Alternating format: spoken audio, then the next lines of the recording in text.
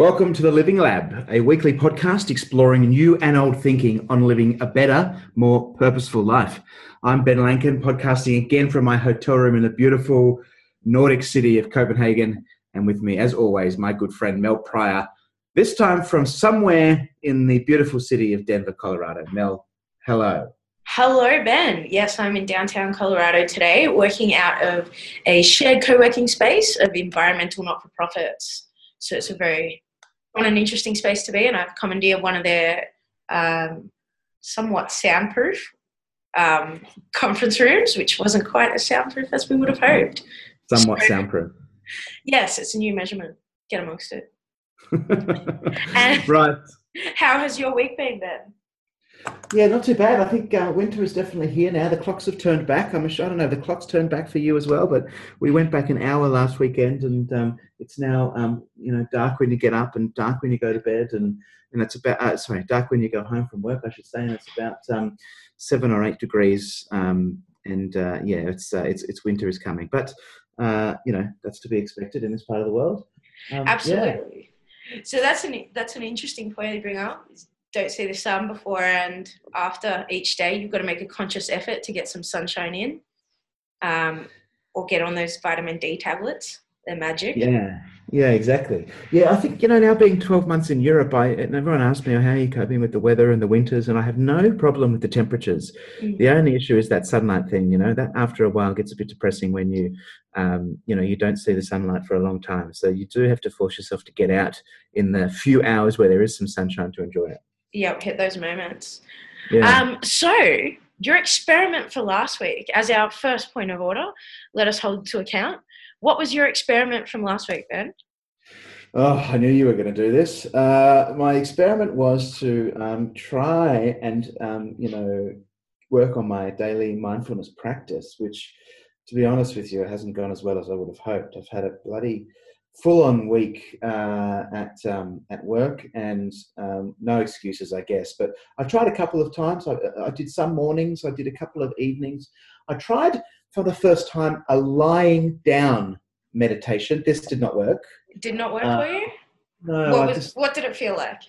And how did it feel different to when you were sitting? Well, I felt that when you're sitting and you're sitting up, I think you have a little bit more focus. When you're lying down, I think it was late at night and I was probably half starting to fall asleep and drifting off, and B, I think there's a hesitation to be a lot less sounds weird, but a lot less fidgety when you're sitting. But when you're lying down, you kind of move around. I don't know. I just found it more distracting than I thought it was going to be. Interesting. Yeah. I wonder if the time of the day in which you did that played a role in that there. I think that makes a difference. Yeah, I think when I do it when I wake up in the morning, I always seem to be in a rush to get the day started. I'm like, oh God, do I have to do this? Come on, let's go, get through the 7 minutes or whatever. Yeah. And I think that in the evening, if I do it just after I get home from work, or after dinner, before bed, etc., that seems to be where I can kind of be a bit more at peace and less distracted. So I think the evenings is where I need to be doing it and trying to get that habit. Yeah. So that seems to be your sweet spot in which you're most open to that, which is interesting that you start the day at full speed, and it sounds like you're perceiving this as an additional thing to do to your to-do list. So you wake up and you've got your morning approach, and that list is already chock-a-block full, and this is just one more thing to add to the list. So I guess I invite you this week to see it as a gift to yourself, and to see it as something that you do just for you. And I guess a lot of your morning is things that you're doing for others. So to start that off as a gift that you give to yourself could help there. And I noticed that you talked about 7 minutes, so you've increased the time there a bit throughout the week. I have, yeah. Actually, I found that I think on 2 occasions I did even longer. I did 10 minutes, just to try. And, I think when I feel like I've got more time and not so rushed, like in the evenings, I feel like I want to do the longer ones, and the time actually goes really quickly. Think about it. Whereas in the mornings, 5 minutes sitting there going, oh God, come on, let's go. I think I've got too much, I'm already in halfway into the day, that's too hard. So yeah, I think in the evenings I can do a slightly longer attempt, and I think I'm more focused. Interesting. And that evening time slot works out to my morning time slot over here in the United States. And one purchase I made last week was a Headspace membership to get on board. So now we can be buddies on it, send each other fun reminders, and see maybe we could even practice together. Yeah, that could help, I think. Having someone to practice with would definitely help with the accountability piece and just get that habit happening. So I think you should hold me to that, and we should attempt to do that. Maybe our joint experiment is a shared practice for the next week. Yep. So you're still feeling like you're wanting to explore this, and you're partway through the experiment, or do you feel like? Yes. Well, I feel like I'm still very much at the beginning of the experiment. I'm certainly haven't made a huge amount of progress yet. But you're trying. That is the progress, step by step. Yeah, true. Now, what about you? Your experiment from last week was to read for pleasure, I think. Yes. Try that. And how'd you go with that? That was fantastic. So the local bookstores have benefited immensely with a few impulse purchases there. I went up to Boulder to check out their 10,000 bookstore and got some really cool books. So I'm currently reading The Shining, which is based in Colorado, so super interesting. And particularly with the colder weather, I found it really, really enjoyable to read in the cold weather, warm with tea and blankets, and for no other reason other than just storytelling. And nice. It's very interesting to enjoy the story without, I guess, linking it or being in full connection mode, which is how I find I usually read books at the moment. So I'm reading Adam Grant's originals as well at the moment. And when I go through either business focused book or something relating to what we do, then the connections are on at all points. So I'll read the paragraph and go through and explore and how that connects to the other concepts and my day-to-day experiences. Whereas this, when you read for fun, you can just get immersed in the story and fully go to that place, which I'm finding really relaxing and recharging. Yeah, that's right. And I think that, reading for fiction gives you that escape, doesn't it, from reality for just a half an hour. And I think, that can help in terms of switching off and disconnecting versus always trying to read and apply and, contextualize. And, so interesting. Okay. Yeah, good. Yeah. Good. Now, of course, listeners can connect with us and say g'day, suggest some topics for us to talk about. Visit us on the website, thelivinglabpodcast.com, or can email us at thelivinglabpodcast@gmail.com. Not a great deal of feedback so far, early days. I'm not going to take that too personally. We'll see what happens in the coming weeks. But let's get stuck into what we wanted to talk about today, which kind of came off the back of a conversation that we started in our first episode, our experimental episode, which was to talk about this concept of personal values, developing personal values, understanding what your values are, living a values-aligned life. Big topic, but quite a fundamental one when it comes to the question of how do you live a purposeful life, and how do you decide, how do you measure whether one's life is purposeful. I think is establishing a baseline around values is important. And an interesting experience to go through. I've got some personal experiences. I'm sure you have as well, and I think it's worth having a chat about. Why establishing your personal values is something worth the effort to do. How you go about doing that. How you can go about checking against your values and checking in with yourself and others around how you're tracking, and then how you can build a bit of a plan to align your behaviours and your decisions around those values. So I think that's kind of the frame for the conversation that we're going to have today, is about about values. Now, most of my experience in talking about personal values is in the context of leadership and professional development, but it's also, certainly much broader than that. So maybe Mel, kick us off. What's your view on personal values? How have they helped you? Just starting the conversation. Yep, let's start with the light questions. So my personal values really have been my guiding framework for how I live my day-to-day life and how I make decisions. And really, it gives me a mechanism to align what I do each day, and is that congruent with my values? And are my actions equating to the values that I perceive I have? So it's something that I think about quite a bit and like to reflect on. Determining what my personal values are, it's been an interesting journey, and I'd really love to hear what your experience has been in determining what they are. And I guess I feel this is an area we have a lot of common ground. I think we have a lot of common values between you and I, so I'd be really interested to see what your thoughts are on how do you begin to unpack what your values are? Yeah, well, I think that in order to unpack what your values are, you've got to first kind of understand what is a value or what are values. And I think when I think about what our values are, quite simply, I think it's that stuff that you find most important in life. It's your core beliefs. It are those things that help you set priorities for your life and help you make decisions.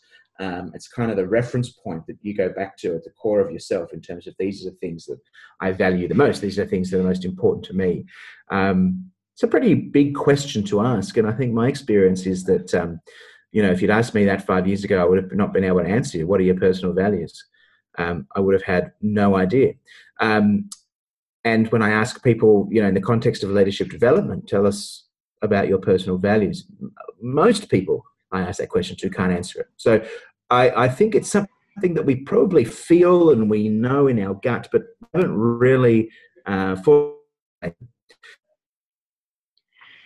process to kind of, take this gut feel and translate it into an articulation of values that others can understand. So I think that's where it starts. I think what you've said is really interesting there, in that I don't think I would have come to determine what my personal values are without going through leadership training in organizations that I've been involved in. And that's the palette that it's been introduced to me, and as part of either leadership or team development or induction training, where you explore what your own values are, I guess in an organizational context. That's to them determine how they relate to what the organizational values are. And that's definitely the format in which I've been introduced to these concepts is through an office, like corporate leadership setting. And it's interesting because I've had some conversations with some of my colleagues in the leadership development space who run these workshops and training with people, and part of that is to help them develop their values. And I've heard so many stories of people who've turned up to a leadership development workshop, have been through a values identification process, which can be quite a lengthy thing over a period of time. And that has turned out with them actually standing up and saying, you know what, I've realized that my values are not aligned with this job I'm doing, and I think I need to do something different. And you know what, that's okay. And the people who I've spoken to have had participants do that, think, you know what, if that's the outcome, well, that's a good result, because it's helping people, live a values aligned life. So yeah, it's interesting when you start scratching under the surface, identifying what they are and the implications that has then, because once you articulate your values and then you audit your life against those values, most times you're not going to be happy with the result, in my experience anyway. Yeah, I share that as well. I think when you see the real picture of, for me, when my actions are, what actions my values are coming out of that, and then what I think it is often a big gap, and that can sometimes be surprising. There's been also times where I've been reluctant to further explore what my values are, and I think that comes from a resistance to accountability, because once you know what they are, you become aware of it, and you really feel that in your day-to-day when you're taking actions that are not congruent. Yeah, and that's the thing. I mean, if you're not serious about being happy to deal with the pain that's involved in living a values-aligned life, then think twice, because it's not uh, it's often quite uncomfortable, and you often find yourself hating yourself. And I went through quite a negative experience early on in this kind of personal values exploration I was doing, where I thought, God, I can't. I'm a horrible person. I can't do this. Why are values important to me? I think fundamentally for me, why the values are most important is because the foundation of any great relationship, whether it be a personal one or a professional one, is this concept of trust and credibility, right? Like, if you can't trust somebody, you can't love somebody. If you can't trust somebody, well, you can't work with somebody. So for me, that idea of trust and credibility is at the core of why personal values are important. Because when you unpack what is credibility and how does somebody act and behave with credibility, well, the definition that my working definition is someone whose actions are aligned with their values is somebody who is credible. And that forms the foundation of trust. Why it's important to me is because I want to be somebody who does act and behave with credibility, integrity, honesty. And for me, that's about literally walking the talk, and being able to align my actions to those values. But it all starts with, well, what are the values first before you can start to align your actions with it? I always talk about walking the talk, and I often ask leaders, what is the talk that you're walking? And that's a difficult question for most people to ask. And that's what personal values are about. It's about identifying what is the talk that you're walking. It sounds like you've got quite a good insight on that. So I wonder how you got to the point. What were some of the processes you went through to get to the point where you were able to unpack your values and to be in a position where you are clear on them now? Yeah, well, there's a few things that I did in terms of identifying values. The first thing I did was I was asked to think about when I was the most happy, or when I was the most proud, or when I felt the most fulfilled, and really analyze those moments where I felt those positive emotions to understand why I was doing that. So it started with a little bit of exploration of those moments. And on the flip side, where did I feel the most upset, the most stressed, the most anxious, the most angry? Because often highlighting areas where there's a lack of congruence between values and actions. So that's where I started. And then I actually went through a process using sorting through a whole library of values. I had a deck of cards I was given. I had to go through those cards, and each card had a value on it. It had the word that described the value, and then it had a paragraph description of what that value means. And I went through and kind of pulled out the ones that I thought were important to me and put them in one pile, and kind of discarded the rest. I probably started with a pile of about 15 or 20 that I thought were super important. And then I had to go through the process of then starting to go through those and prioritize those, and actually really challenge myself on which are the most important. Because I wanted to get down to a manageable set of values, around 4 to 6 values. I think that's enough. Any more than that, I think is too hard. And I think you're trying to be trying to do too much. So I tried to dwindle it down I got it down to 7, and then I really got stuck at the 7 point around. I didn't want to discard any others, because to me they were also important. So then I had these 7 values that I thought were important, and this was a combination of me thinking about my happiest, proudest, most fulfilled moments, and distilling them using those cards into those 7 values cards. And then I went through a process of really challenging myself around each of those values. And I asked myself, I went one by one, and I asked myself the question, what examples could I come up with of how I have behaved in a way that is congruent with those values, one at a time? So for each of those 7 values that you identified as the core, then you mapped actions to those 7? Correct. So this is the third part of the process? Correct. Yeah. Not future actions, not aspirational actions, but actual actions in recent history. Past behavior is the best predictor of future behavior. So it's actually thinking out, can I think of examples of how I lived this value recently?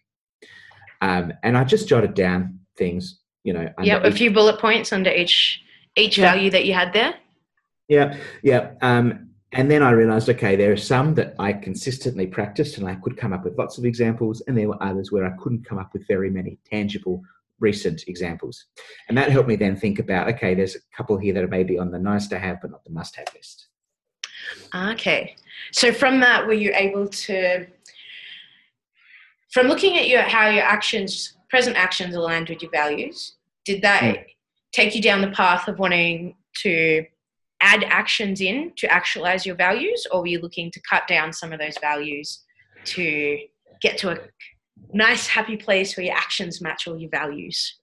Yeah, that's a great question, because I think that's where you come to. You come to this decision of, okay, do I want to change my behavior to now align with this new espoused value, or do I want to cut the value out and not have to worry about a behavioral change, which is a hard thing to do consistently.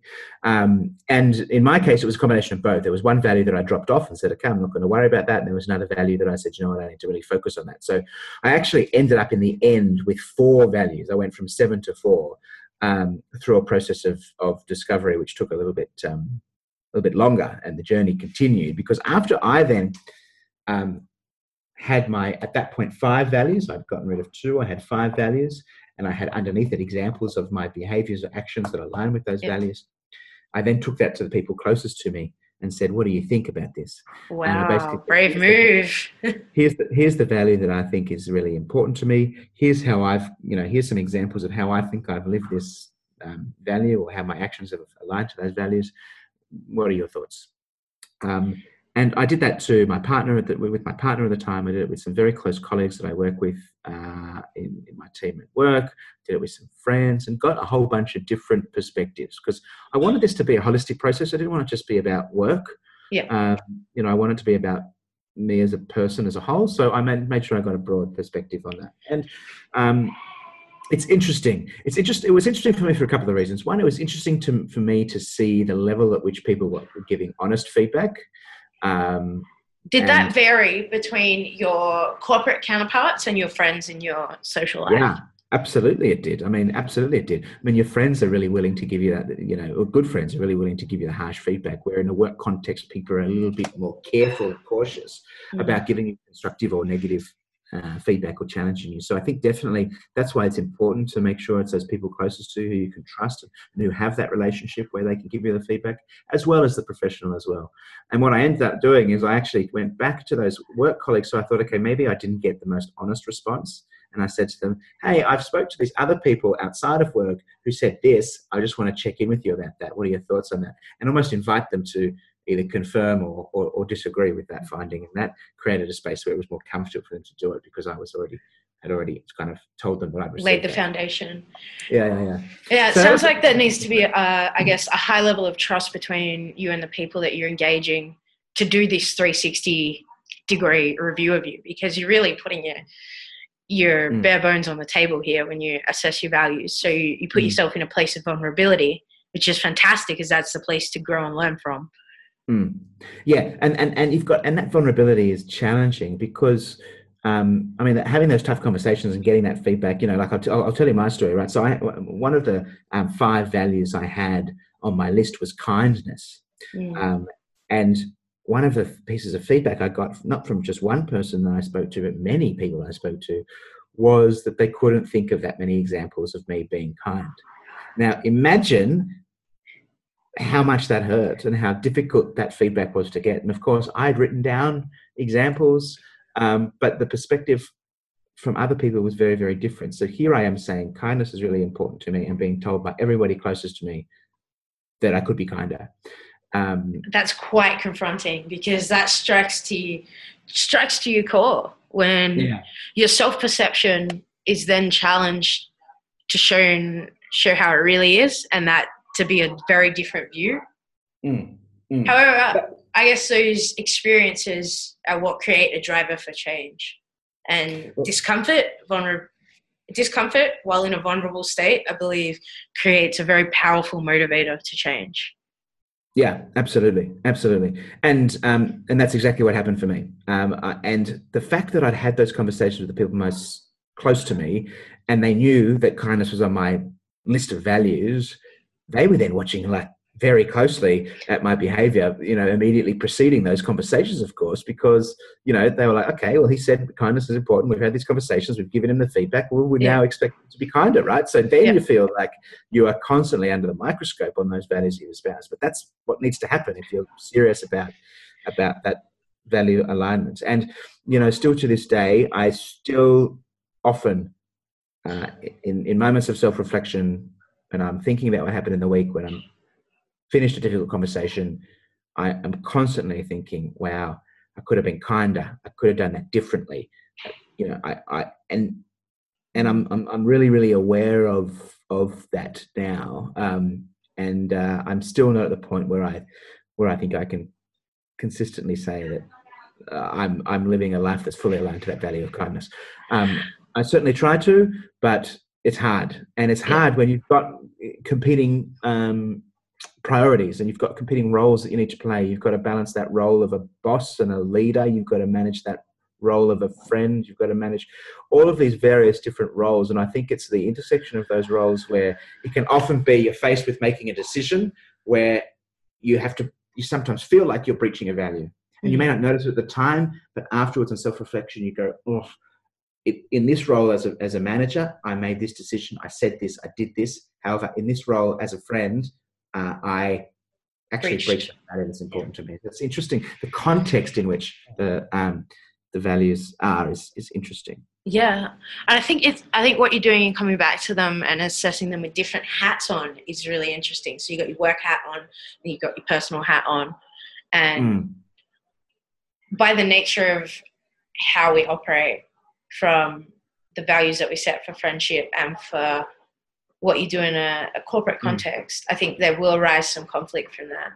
However, these values can also be a guiding light where you can make that values aligned decision in a situation where you're not sure what to do. It does give you that framework of how to guide your thinking and your defaults to fall back on.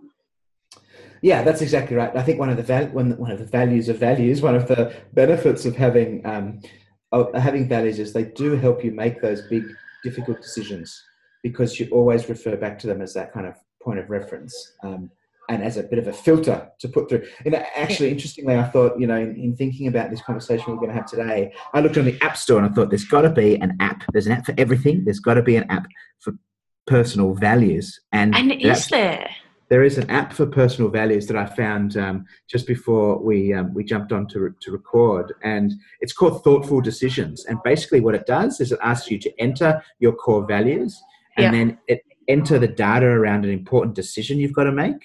And it guides you through a process of applying the values as a filter to that decision.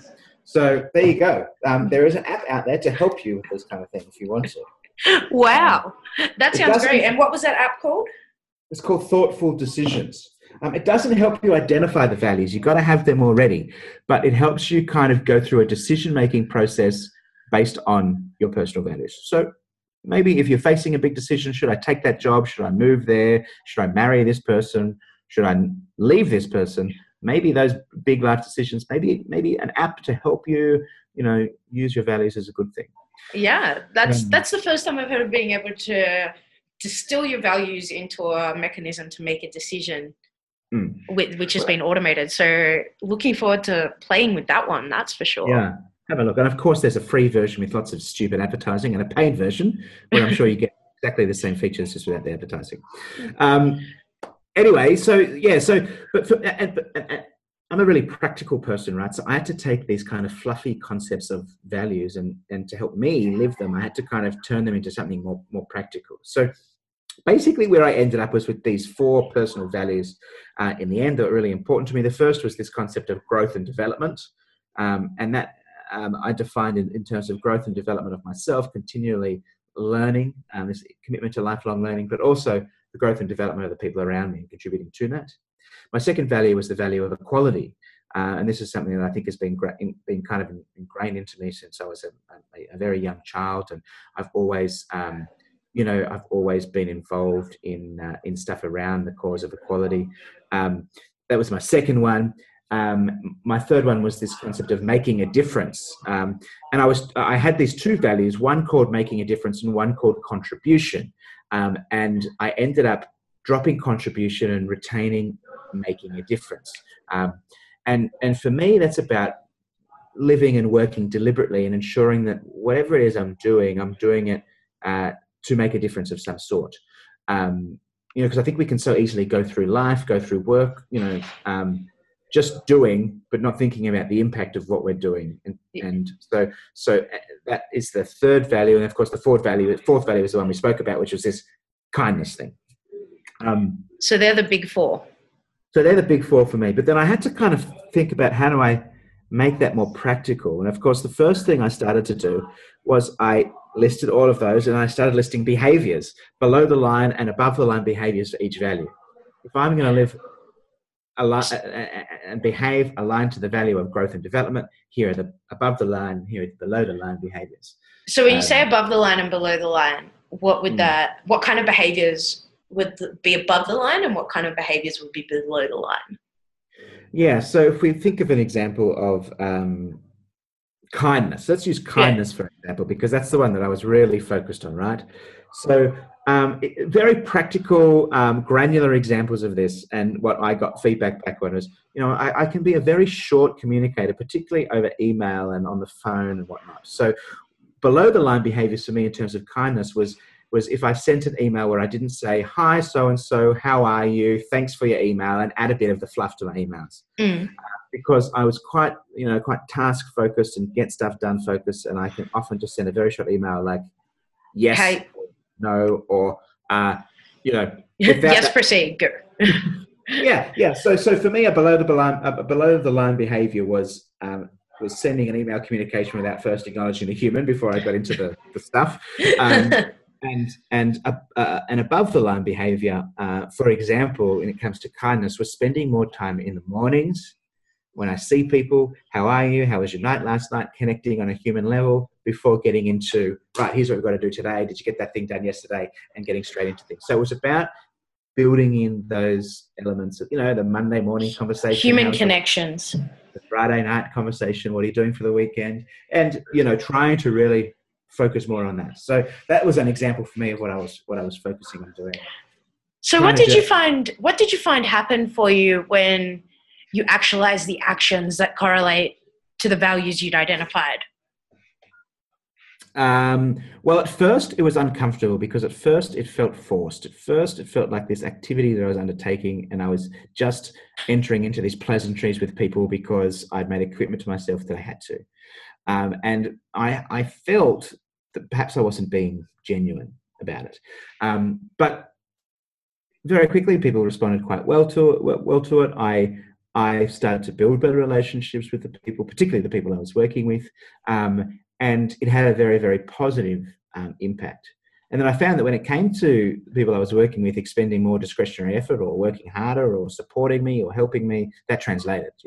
Kindness was like a deposit into the emotional piggy bank that I could then, withdraw from later. Sounds very transactional, but very transactional. But it sounds like it builds and feeds into the trust that is essential to collaborate effective together. And absolutely, I think when you start off with that intent to be kind, you can cultivate beyond transactional, the benefits and the impacts. While you can distill to be explained transactionally, there's a lot of intangible aspects that come from that. And I think, did you find that you cultivated a genuine interest as you went on going through the motions?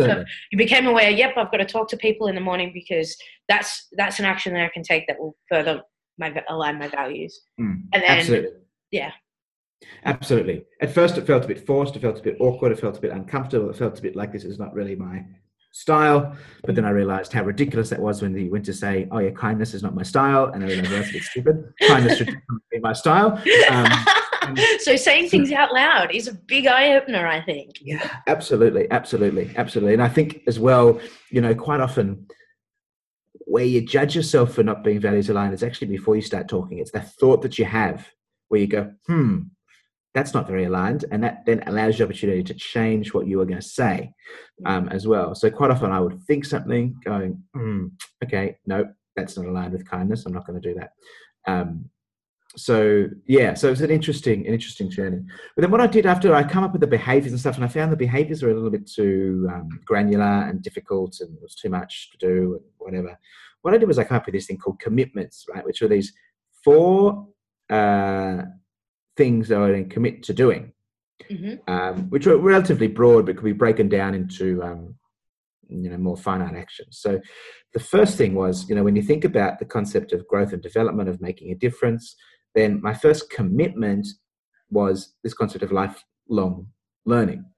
And, as a mindfulness practicer, might think about it as, the beginner's mindset, and this curiosity whole and beginner's mindset, commitment to constantly learning and developing. And this helped me in a number of ways. One, because I love learning, and I'm always trying to learn different stuff, and I like reading and listening to stuff and watching stuff and trying stuff and meeting interesting people and all that kind of stuff. But what it also did was it made me turn up to work every day with this mindset of, I'm not an expert, I'm here to learn. And that's a much cooler place to come from for a couple of reasons. One is it reduces the expectation that you have on yourself and that others have on you. Secondly, your mind is a lot more open to things that you otherwise would have been more closed to. And 3, it allows you to recognize that other people know more than you do about certain stuff and can contribute in ways that maybe you otherwise wouldn't have seen if you turned up with the expert mindset. Awesome point. So that's the lifelong learning piece. The second commitment I came up with was this concept of teaching and sharing. So I wanted to, because I had this commitment to the value of growth and development and to making a difference, it wasn't just enough for me to learn and to be committed to lifelong learning. I had to actually share what I learned and teach others. And so now your values are starting to integrate and build on each other. Correct. So they're not silos here that are building 4 stands of 4 different values. Correct. So then it comes to this thing of, okay, I'm not just learning for me, because that would be very selfish and unkind if this value of growth and development was just about me. But this whole teaching and sharing was actually around the lifelong learning, about how do I then use that to contribute, to make a difference for others or for something greater than myself. So it was about not just the learning itself, but it was what do you then do with it, which to me was about making a difference. So that's where the kind of tie-in was. So it was about teaching and sharing. So then I started to do different stuff that I hadn't done before when I started to think about this teach and share. Like the last 4 years I've been to hundreds of conferences. I love going to conferences.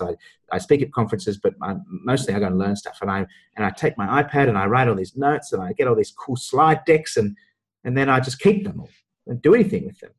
And then it's so important to keep them.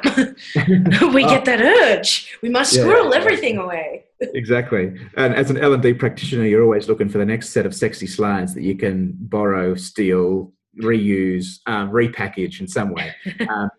But then what I started to do is I created this little template, and what I would do is do a little 1-page learnings from the conferences I went to, and then I just shared it with my team.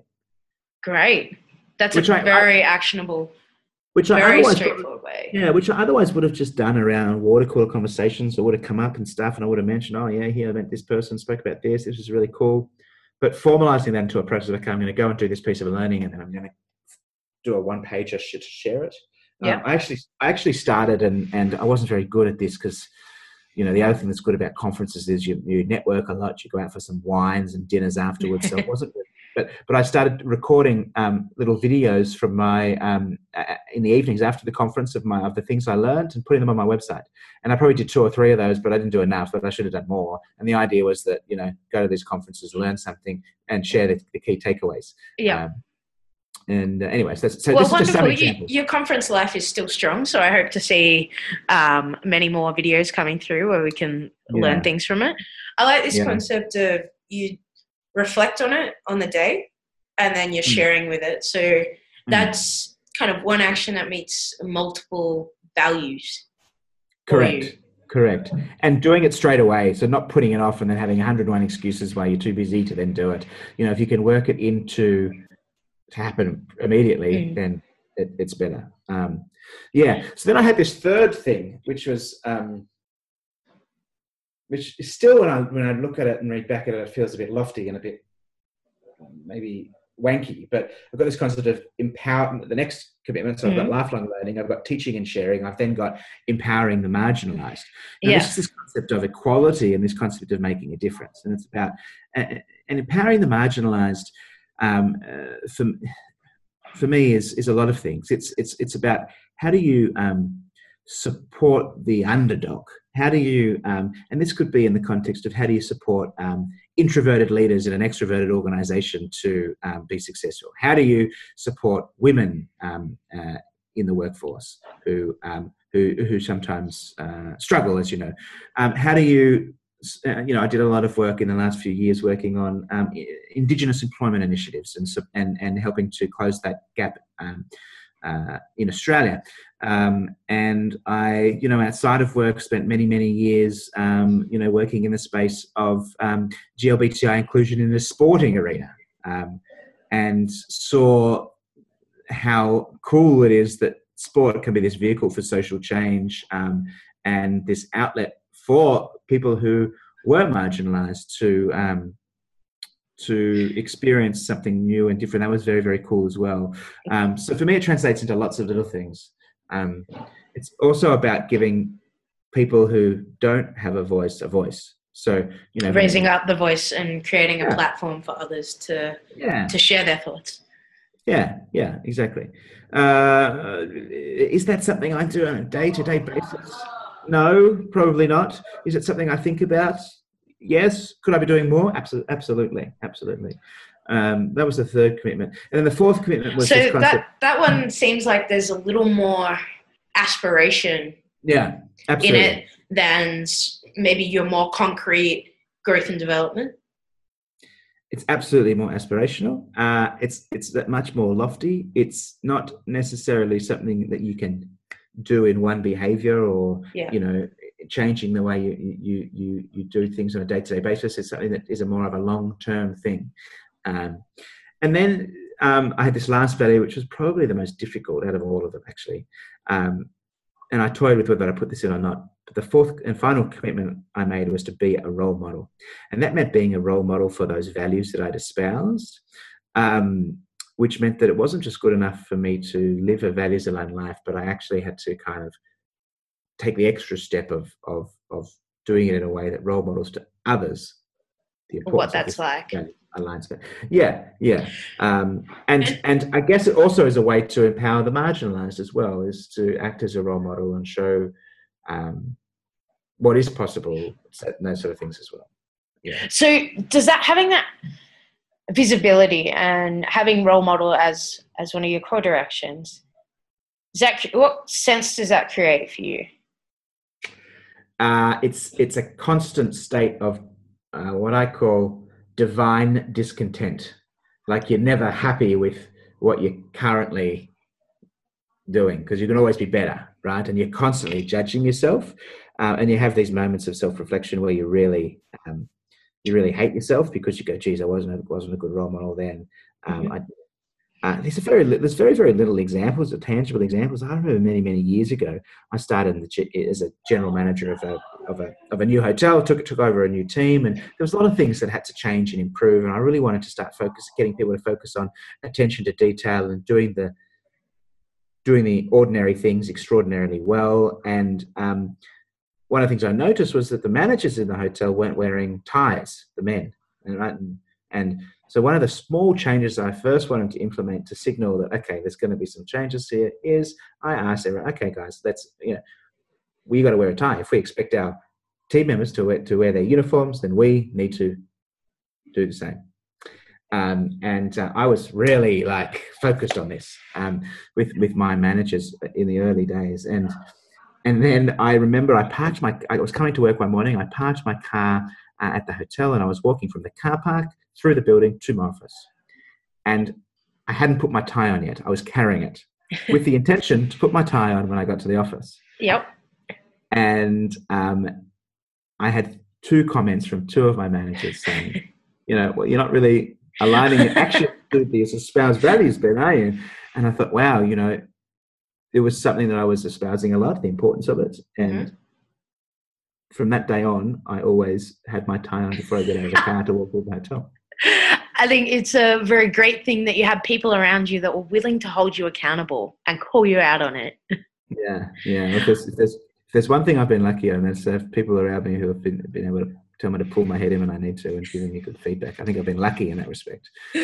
I think there's also an element of you are human, and as you will try to walk the talk, and that is your intent. But when things happen and it doesn't go that way, it's important to remember that you are human and you can walk into the building without your tie on and have an experience that will teach you a lesson that will last you for life. Yeah, and the more and more that I think about this, if I can have just 50% of my actions and behaviors aligned to my values, then this is a really good place to be. Like, I think you can't set out with the expectation that you're going to 100% of the time align your values to your actions. I think that's a really, really hard commitment to make. But if you can kind of get a baseline of where I am now, 25%, 30%, 40%, and bring it up and up and up and keep improving, I think that's good. And I think that's important. Like, don't set an unrealistic expectation on yourself, because then it becomes too hard. You just throw it all out the window because you feel like you're failing all the time. Yeah. So I think that's important. And we all know how awful those breaches of values can feel. If we're the one who have breached our values, or if you've seen somebody else breach their values, we know what those moments are like. And if nothing else, they're learning it. It is a big learning experience. So I wonder what does it feel like for you when you become aware that you've breached a value? It's a bit depressing initially. It's like you feel really awful, because you've set this bar for yourself when you haven't met it. And then you start to think about, I've let people down because I'm supposed to be a role model, and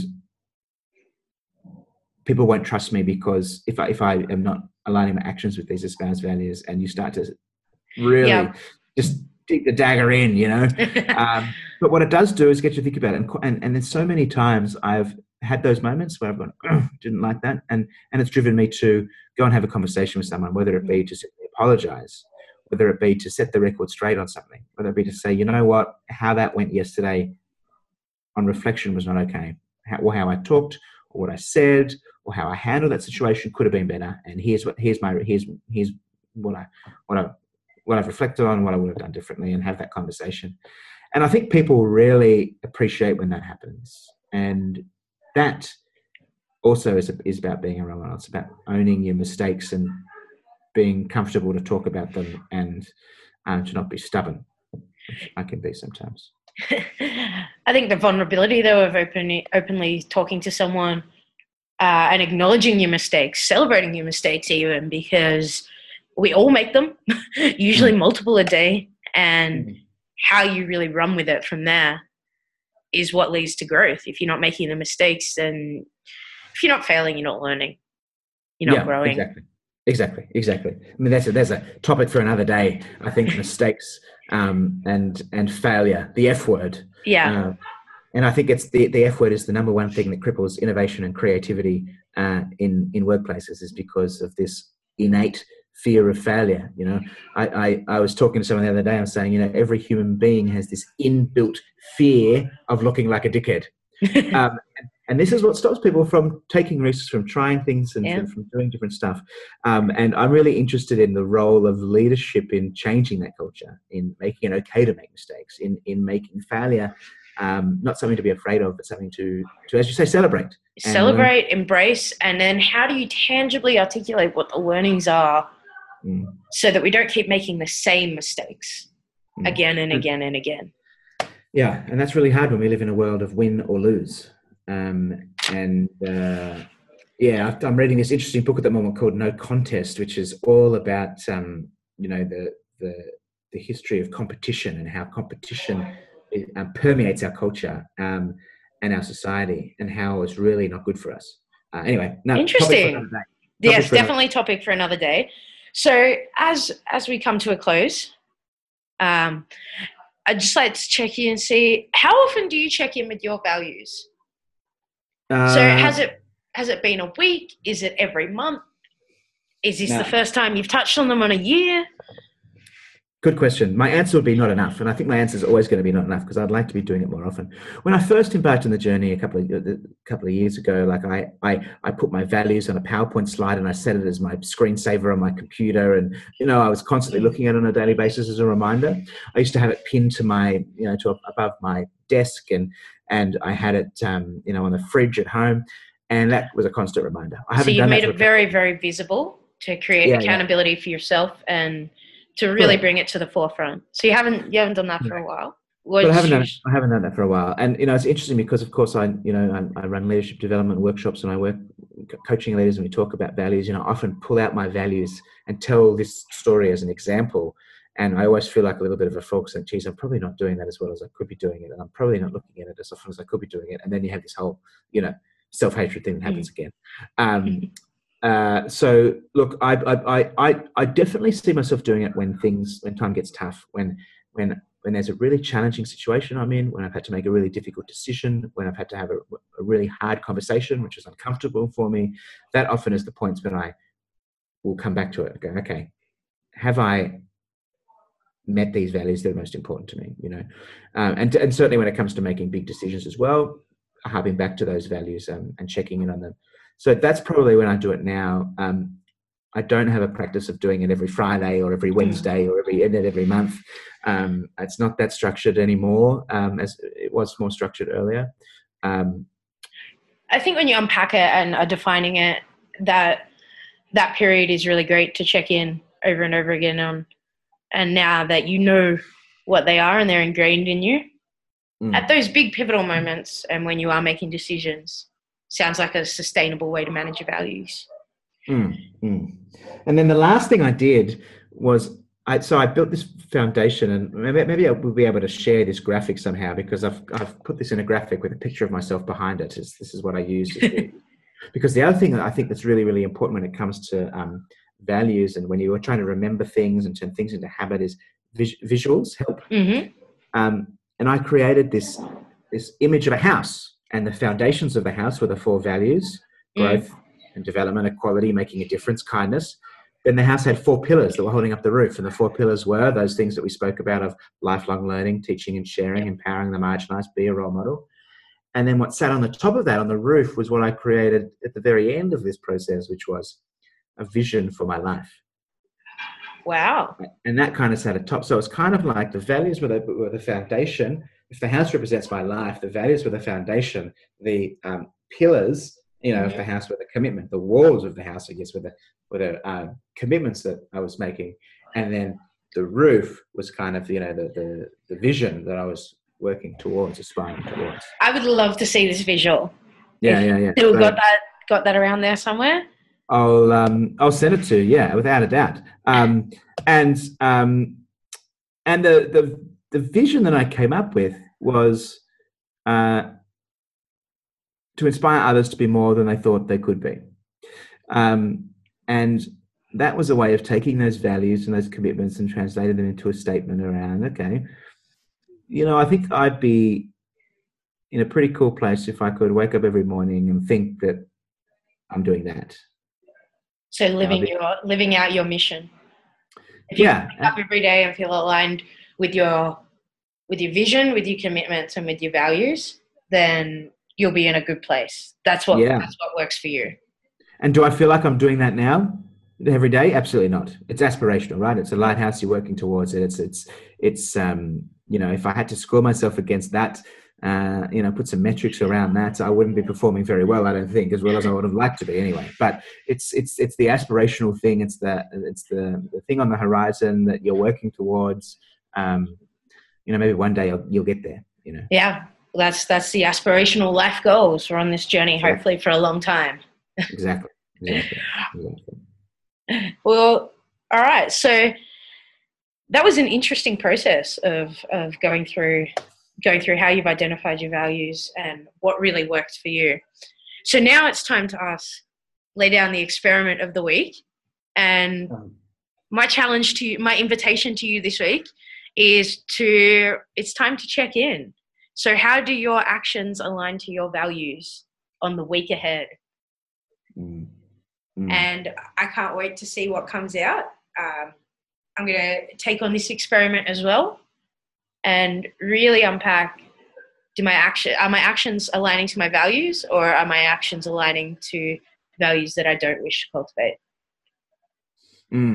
Yes. Be ready for the discomfort as you start to ask those questions. Strap in. Strap in. It will happen. It will absolutely happen. Yeah, good chat. I feel like it's been a lot of me talking and a lot of you not talking. So next week we need to hear your story about something else. We can tag in and out. I was incredibly interested in the process that you went through. And it was really great to have the space to dive a bit deeper into that and go end to end on it. And I hope that will be of value for everyone out there. Absolutely. And of course, if you wanted to deep dive on other topics, maybe suggest some other things for us to talk about, you can do so. Feedback via our website, thelivinglabpodcast.com, or of course, email thelivinglabpodcast@gmail.com. We'd love to hear from you and, share your ideas of what you want us to talk about. And we can talk about them. I think we've got to get some guests on soon, Mel. And so it's not just the sound of our voices each week. We've got a good list of topics to talk about. I'm reading another book at the moment called Stuffication, which is all about this whole massive movement at the moment around minimalism, and that's something that I definitely want to have a chat to you about soon, as I am really trying to live a more meaningful life, less.